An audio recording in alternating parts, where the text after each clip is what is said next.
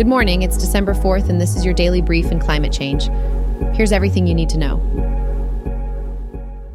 The COP28 climate conference in Dubai is focused on the health impacts of climate change, with predictions of an additional 250,000 deaths per year globally by 2030 due to climate-related diseases. Rising temperatures have increased disease-carrying mosquitoes, leading to higher cases of dengue and malaria, while storms and floods have promoted waterborne diseases like cholera. The conference emphasizes urgent action to mitigate climate change and air pollution to protect human health. There's a call for a rapid phase-out of fossil fuels, an increase in nuclear energy production along with renewable energy, and a focus on reducing methane emissions from the energy sector. Over 20 countries are advocating for a tripling of nuclear energy production by 2050 as part of the efforts to limit global warming to 1.5 degrees C. Stricter rules and increased funding are seen as necessary measures to achieve the 1.5 degrees C goal and address methane emissions. Thousands of participants gathered for the Climate March at Brussels North Station, organized by the Climate Coalition.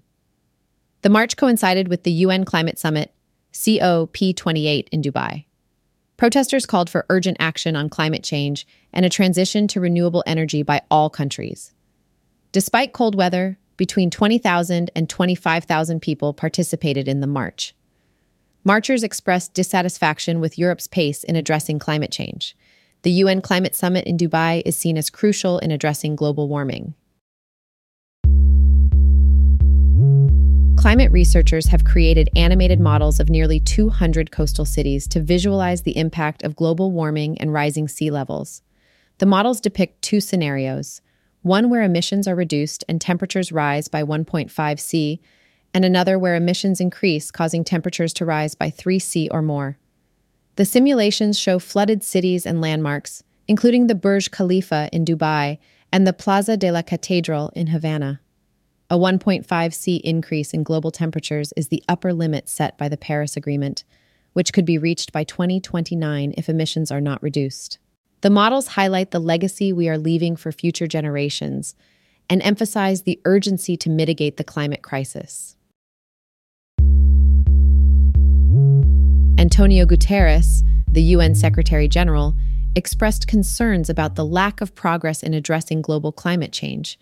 He criticized the lack of support in reducing carbon dioxide emissions and transitioning from fossil fuels, particularly ahead of the COP28 UN climate conference.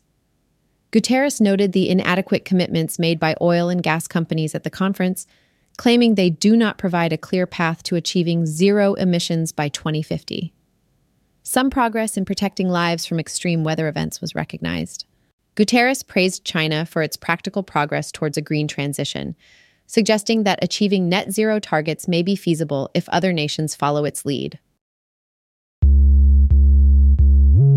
Climate disasters are costing the U.S. $150 billion per year, with increasing economic harm. Rising home insurance rates, food prices, and healthcare costs are consequences of climate disasters. Marginalized communities are suffering the most from these climate change impacts. The U.S. Federal Reserve is not including climate change instability in its monetary policy. Fed Chairman Jerome Powell believes the bank should prioritize economic stability, not environmental issues. Researchers propose central banks could help slow climate change and reduce vulnerabilities. Suggestions include differentiated interest rates for climate-friendly investments and mandating energy transition planning. These researchers argue the Fed should treat climate change as an urgent crisis, like past crises. They recommend directing investments towards vulnerable communities for longer-term stability. This has been your daily brief in climate change. To read more about these stories, follow the links in the episode bio. You can also subscribe to these updates at www.brief.news. And for more daily podcasts about the topics you love, visit www.brief.news/podcasts. Tune in tomorrow. We'll be back with everything you need to know.